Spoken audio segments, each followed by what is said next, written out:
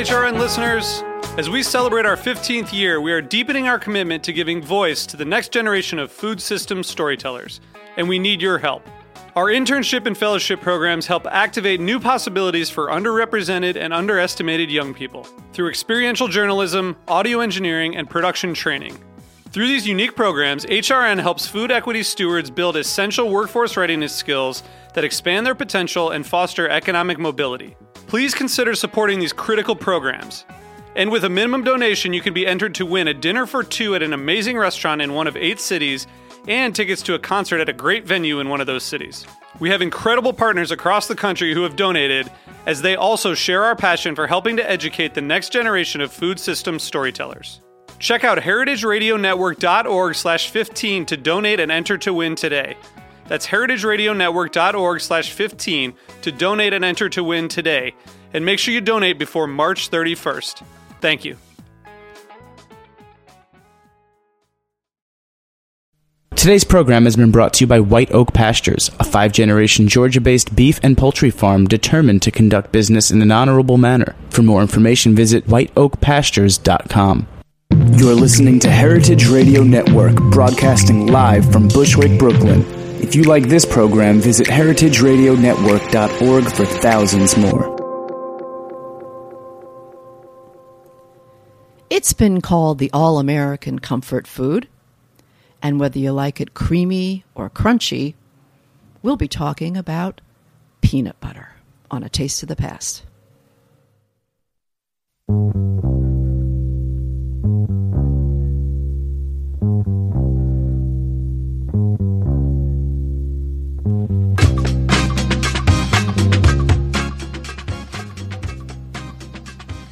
Hi, and welcome to A Taste of the Past. I'm your host, Linda Palacio, and indeed, peanut butter. Who hasn't had a peanut butter sandwich or a peanut butter and jelly sandwich at some point or just a scoop of peanut butter out of the jar at some point in their lives, unless, unfortunately, you have a peanut allergy. But peanut butter is more than just a spread for a sandwich. It has been called everything from a therapeutic food to a health substitute to a protein substitute. And it has been around for a long time. A lot of myths surrounding the origins of peanut butter. But we have someone with us today who can put to rest all of those false stories. And that's John Krampner. John is the author of the new book called Creamy and Crunchy, An Informal History of Peanut Butter, the All-American Food. Welcome, John. Good morning, Linda. It's interesting because everyone thinks they know the origins of peanut butter and who started it. And, of course, we know that a little bit of research and what brands came first. I have to tell you, I was so surprised in reading your book about some of the background of peanut butter. And, of course, peanuts and peanut butter or ground peanuts have been around in different parts of the world for a long time. Tell us a little bit about, let's go back to before peanut butter, let's go back to the peanut a little bit and tell us just a little bit about where they come from and how we got to where we are. Certainly. Peanuts are native to the eastern foothills of the Bolivian Andes, the cultivated peanut. And so they've been found in archaeological sites going back almost 4,000 years in that area, and it's only because it's such a tropical area that they probably don't have earlier records. But the Incas were really the first people to grind peanuts into a paste-like substance, and as a matter of fact, some archaeologists have, at some excavations, have said there are so many peanut shells scattered around that these old Inca sites look like poorly swept baseball stadiums. The Spanish and Portuguese explorers took peanuts around the world, and as part of that, on their voyages back to Europe, they stopped off in Africa and dropped some off there. And the areas of Africa where they dropped them off, which roughly correspond to the old French West Africa, also happened to be the primary slave trading areas. And really, that's how peanuts got to the United States, are in the hold of slave ships. Indeed. Well, so peanuts were around. I mean, and they're not the easiest thing to grow and cultivate. No, absolutely not. Actually, one of the interesting things about the peanut plant is that it produces a kind of almost an orchid-like looking yellow-orangey flower above ground. It dies after about a day or two, and then burrows underground where it produces the peanut. So the peanut plant is one of very few plants in the food world that flowers above ground but fruits below ground. But you're absolutely right. They can be very difficult to grow.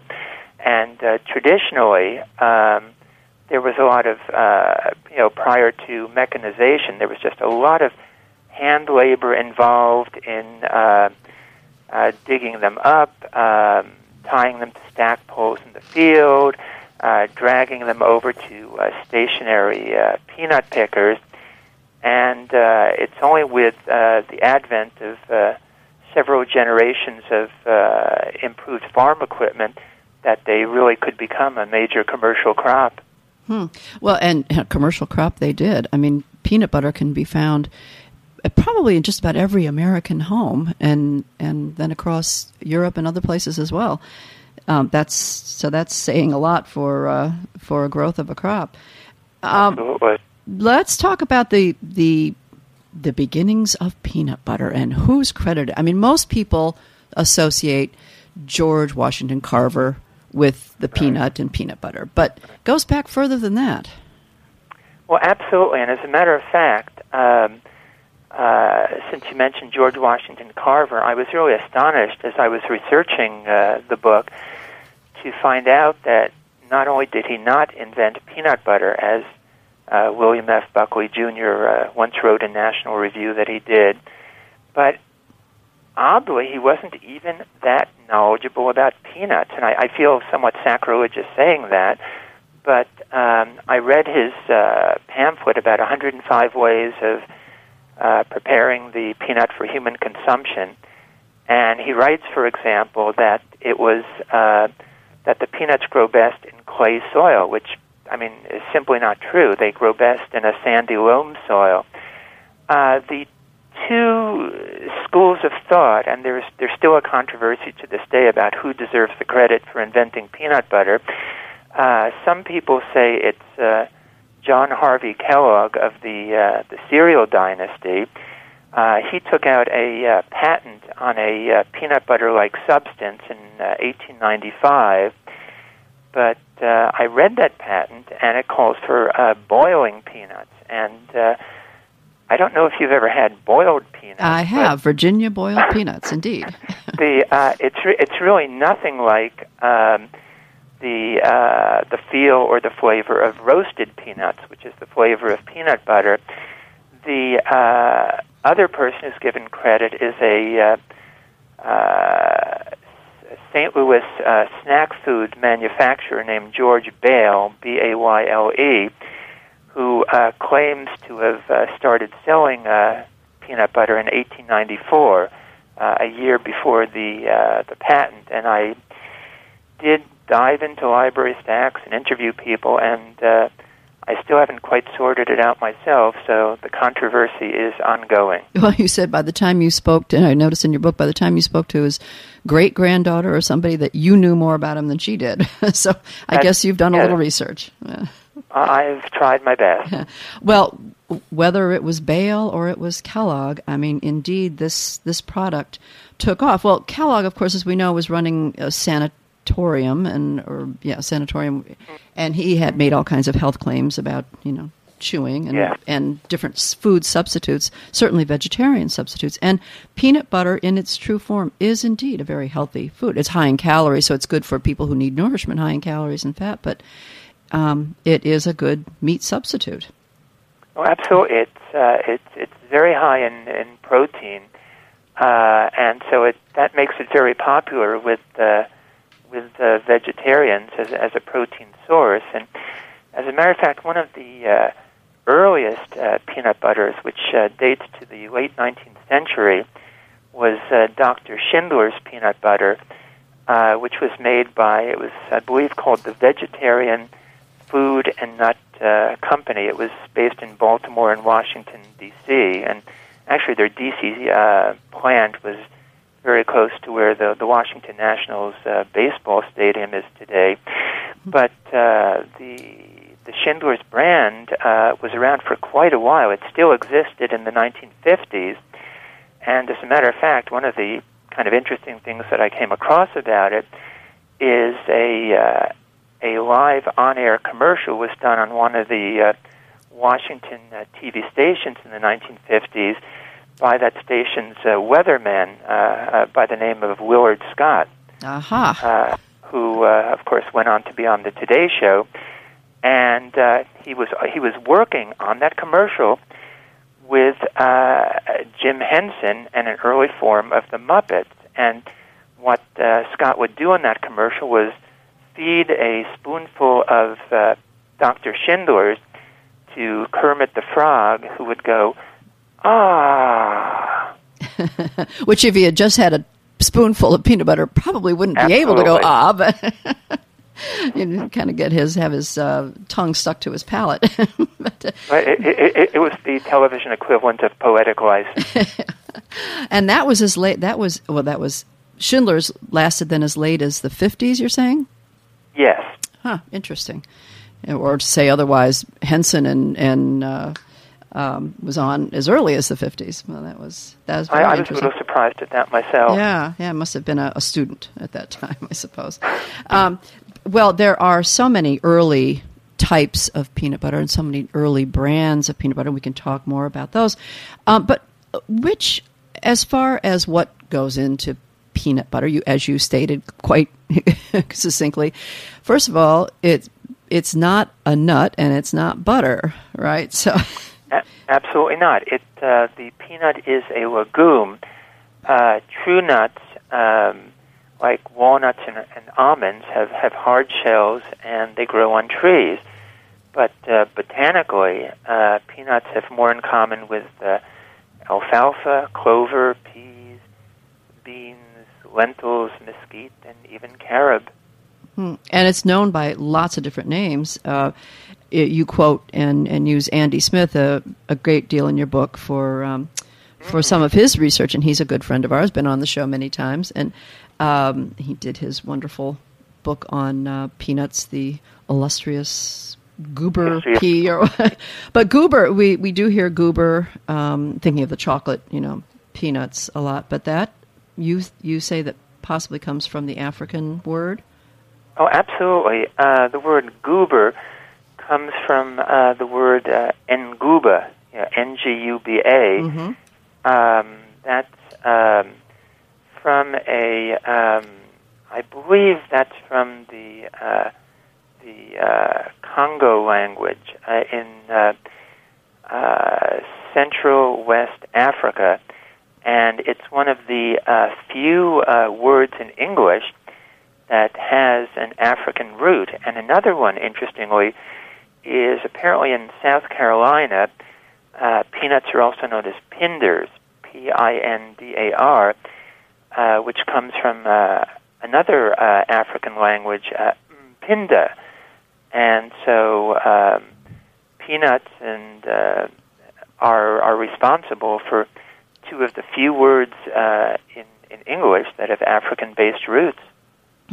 Well, are there many different varieties of peanuts? And if so, which varieties are used in peanut butter? That's a really interesting question. There are 4 main kinds of peanuts grown in the United States. There are runners, which are the main peanut used in peanut butter these days. And quite honestly, of the 4 major kinds, most peanut aficionados feel that they're really the least flavorful, although there have been some advances made through hybrids in recent decades. Then you get Spanish peanuts, which are kind of the smallest and roundest and tend to have the highest oil content.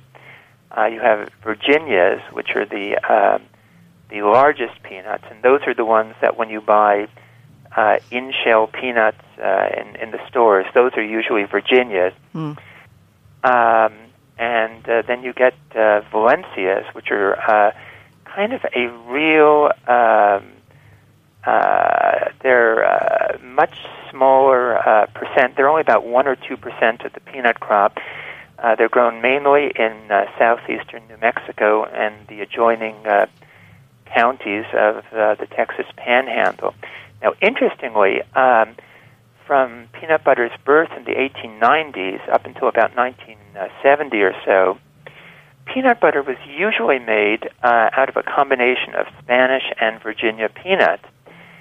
But then starting around 1970, a new runner hybrid called the Flow Runner was developed down at the University of Florida, and it tended to taste a bit better, and it was very prolific. And so peanut butter manufacturers switched over to it, and most stabilized peanut butter today is made with runner peanut. But what's interesting from my point of view is when I was growing up, the peanut butter that I ate was mostly a combination of Spanish and Virginias. When I went away to college about 1970, I stopped eating peanut butter for a while, just since that was pretty much all I ate growing up, and I thought I might as well see if there was anything else in the world. And about 10 years later, when I started eating peanut butter again, I thought, seems to me that it tastes a little different. And I thought, well, maybe I'm just being like a rank sentimentalist, but by God, I was right. Huh, interesting. And so today it's the they're not using the Flow Runners. What are they using today mostly in most peanut butters today? Well, they are using descendants of the Flow Runners. The Flow Runner was around for about, let's say, 10 or 15 years, and then it just developed disease problems as a result of being grown in monoculture. But most of the peanuts used in peanut butter today are essentially descendants of the Flow Runner. Well, you had mentioned something about oil, and so that, and I just jotted that down quickly because I did want to talk about that. In the early days of production, of course, they were, we're talking small batch peanut butters, right? So the oil would separate, as we now see when we're back to our natural peanut butters. Yes. So you talked about some changes that happened in the manufacturing of peanut butter, and you mentioned 5 major changes. What were those 5 major changes? Absolutely. The first one, which we've already gone over, is the fact that peanut butter today is made mostly with runners instead of Spanish and Virginia peanuts, as it originally was. Secondly, peanut butter is mostly stabilized today. Back in the 1890s, it was all natural or old-fashioned, of course. And I would say about 90% of the peanut butter market today is stabilized, and about 10% is natural. Stabilized meaning that it's hydrogenated? Either hydrogenated or that it's stabilized using palm oil, which is a very bad thing for reasons we can go into if you like. And either hydrogenated or using palm oil to prevent the oil separation in the peanut butter. A third difference in peanut butter is that originally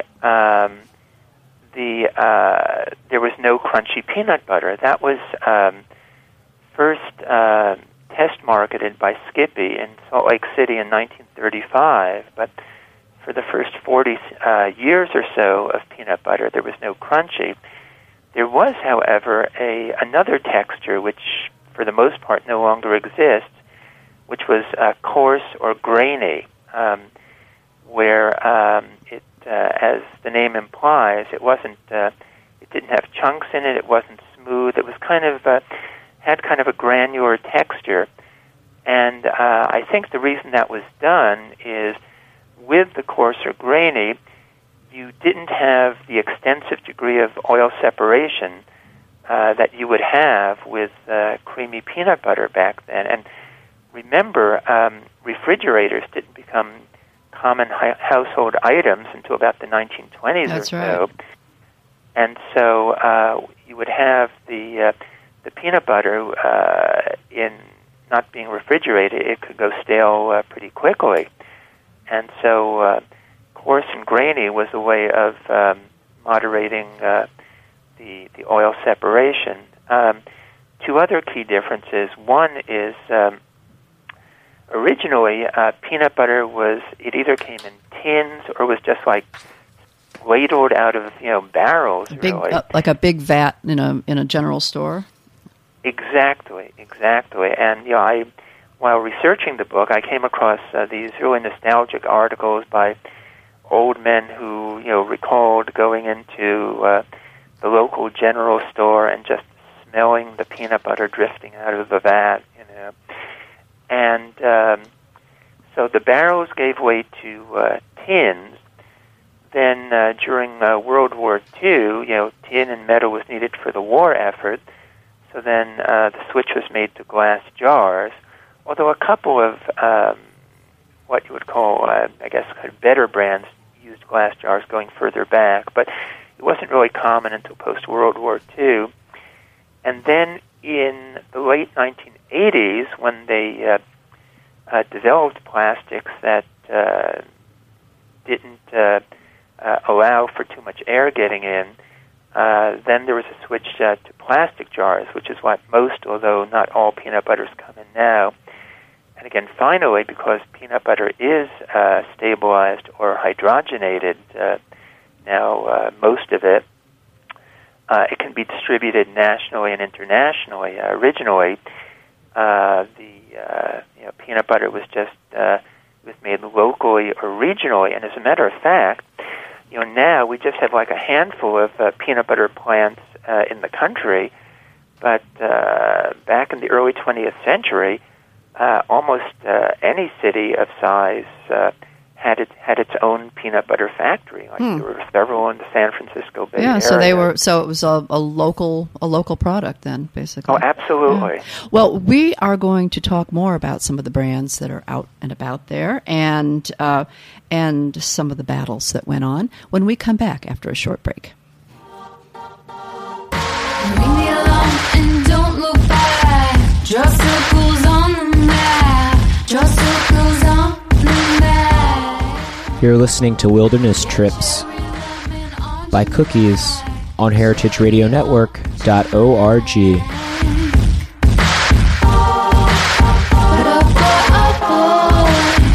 I'm feeling good. I'm feeling good. I wish you would. White Oak Pastures is the only farm in the United States that has its own USDA-inspected red meat abattoir or slaughterhouse and its own USDA-inspected poultry abattoir or slaughterhouse. We partner with Whole Foods to deliver our high-quality meat and poultry from Miami, Florida, all the way to Princeton, New Jersey.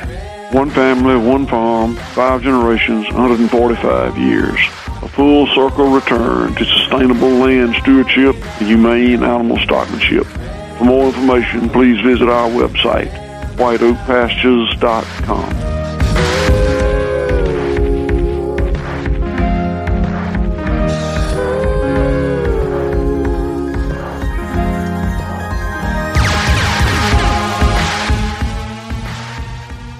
And welcome back. You are listening to A Taste of the Past here on heritageradionetwork.org.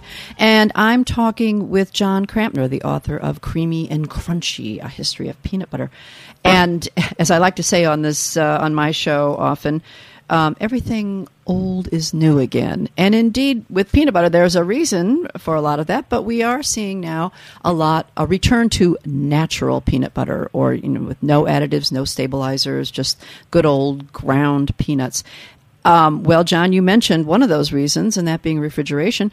Why do you think there is this great return to the old-fashioned kind of peanut butter?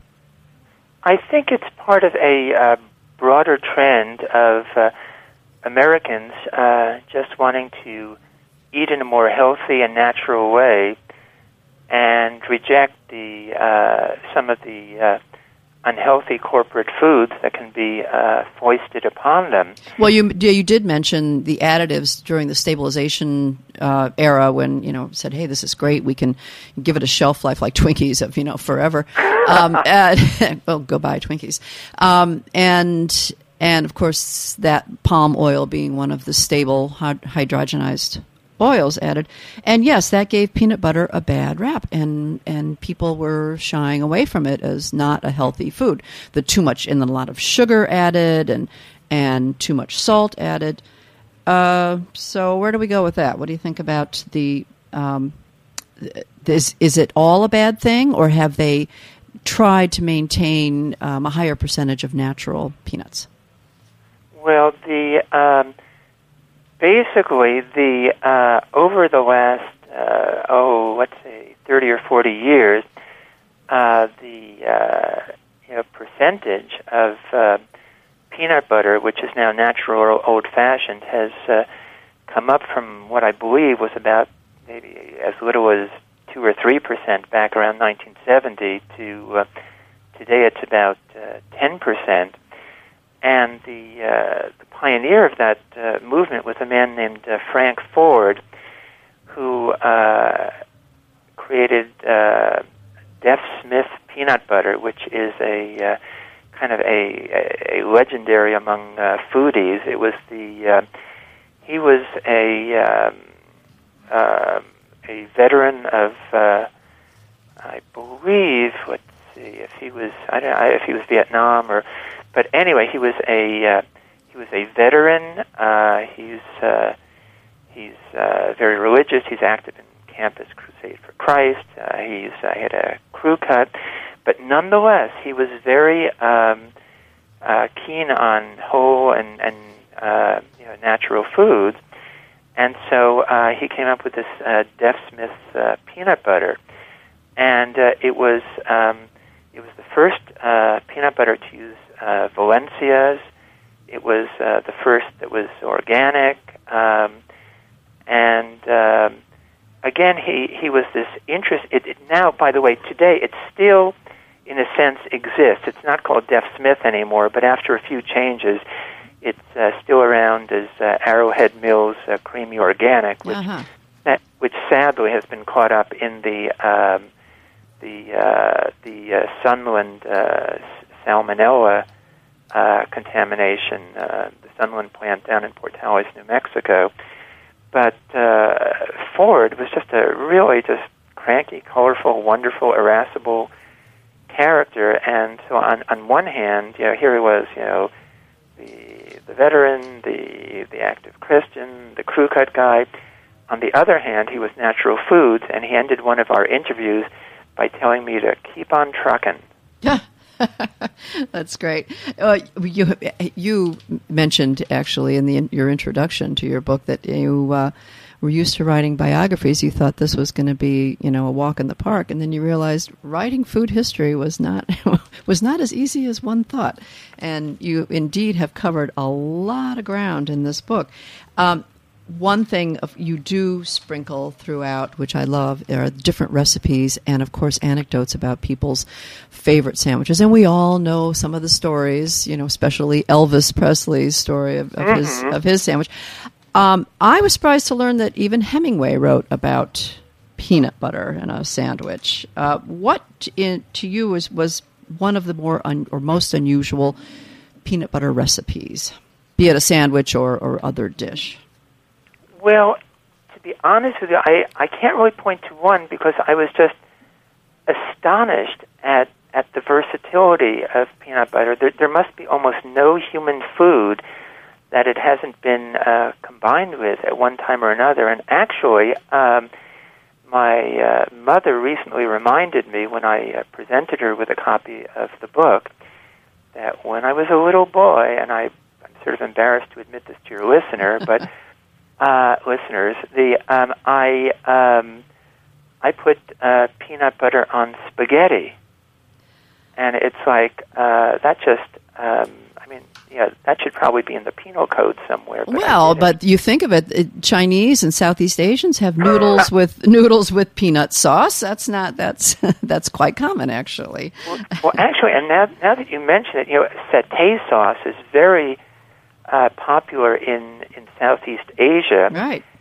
And as a result of that, because and Indonesia was a Dutch colony for a long time, and probably as a result of that, the Dutch are one of two people around the world, or two countries, which on a per capita basis eat more peanut butter than Americans. And I think that's because of their custom in having satay sauce from their Indonesian colony. Right. Yeah. And the other country, by the way, is Canada. Well, here in America, I mean, it's interesting because we think of peanut butter, and of course, what comes to mind are the big guys, Jif and Skippy and Peter Pan. Peter Pan, yes. But I was, and then surprised to learn in 1914. Well, then you just explained it because it was a local regional product, but that there were 25 actual brands on the market, and that surprised me. Another thing that surprised me was that the first national brand to make peanut butter was none other than. Well, it was actually the baby food company. Right. Beechnut, huh? Absolutely, and they made it from. They started making it in 1904. They made it up until 1956 when they merged with Lifesavers, and another early brand, which surprised me also, was Heinz, the ketchup people. Right. They made it from 1909 through 1950, and kind of an interesting sidelight about Heinz is that it was the first brand of peanut butter to be hydrogenated. When I started doing researching for the book, everyone said, "Oh, Peter Pan was the first." Well, Peter Pan came on the market in 1928. And even if you include some of its precursors made by Swift, which was for a long time the manufacturer of Peter Pan, then it goes back to 1924 or 25. But Heinz was stabilized by hydrogenation starting in 1923. So they win the blue ribbon for that. Yeah. Well, there's a lot of talk today about American food and what is American food. And of course, you can't get any more American than peanut butter. And is there such a thing as regional food is a big question. Well, in fact, you pointed out that there are regional differences in America in taste, how tastes run to peanut butter. Oh, absolutely. In the South, they tend to like peanut butter very sweet. In the Midwest, which on a per capita basis is where peanut butter is the most popular in the U.S., they tend to like it a bit more on the salty or savory side. In New England, they like it sweet, but not as sweet as in the South. And out here on the West Coast, where I am, is really kind of the central for natural or old-fashioned peanut butter. So I was a little surprised to learn that. All right, interesting. Well, it has fed the troops during wartime, and it feeds people in crisis when there's a disaster. In fact, it was mentioned in the news quite a bit out here in the East Coast. We suffered Hurricane Sandy, and tens of thousands, I would venture to say hundreds of thousands of peanut butter sandwiches were made to feed so many people. Well, there was no power, there was no refrigeration. Food was lost and spoiled, but peanut butter was there on the shelves, and of course, it flew off the shelves. Absolutely, and again, it both worked as something that doesn't spoil, especially if it's stabilized, something that's very nutritious, and of course, it's a comfort food, and so in times of stress like that, it fills the bill in that regard as well. Right, and one of those products that had such a meteoric rise, I mean, from going from small production to being everywhere in a very short period of time. So it's quite amazing. Well, it's been a pleasure talking to you, John, and every time I open the book, I learn another fact that surprises me, and it all boils down to not boiled, but roasted peanut butter. Roasted. Roasted peanuts. It's very much an honor to be on. Thank you very much. Well, so next time you reach for that jar of whatever brand you like, or go and grind your own at your local health food store, just think about it. Creamy or Crunchy by John Krampner. This has been Linda Palacio on A Taste of the Past, and please join us again here on heritageradionetwork.org.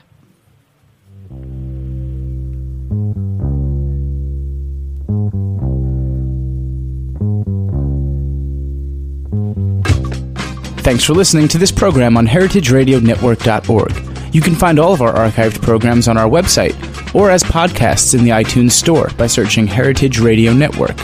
You can like us on Facebook and follow us on Twitter at @heritage_radio. You can email us questions at any time at info@heritageradionetwork.org.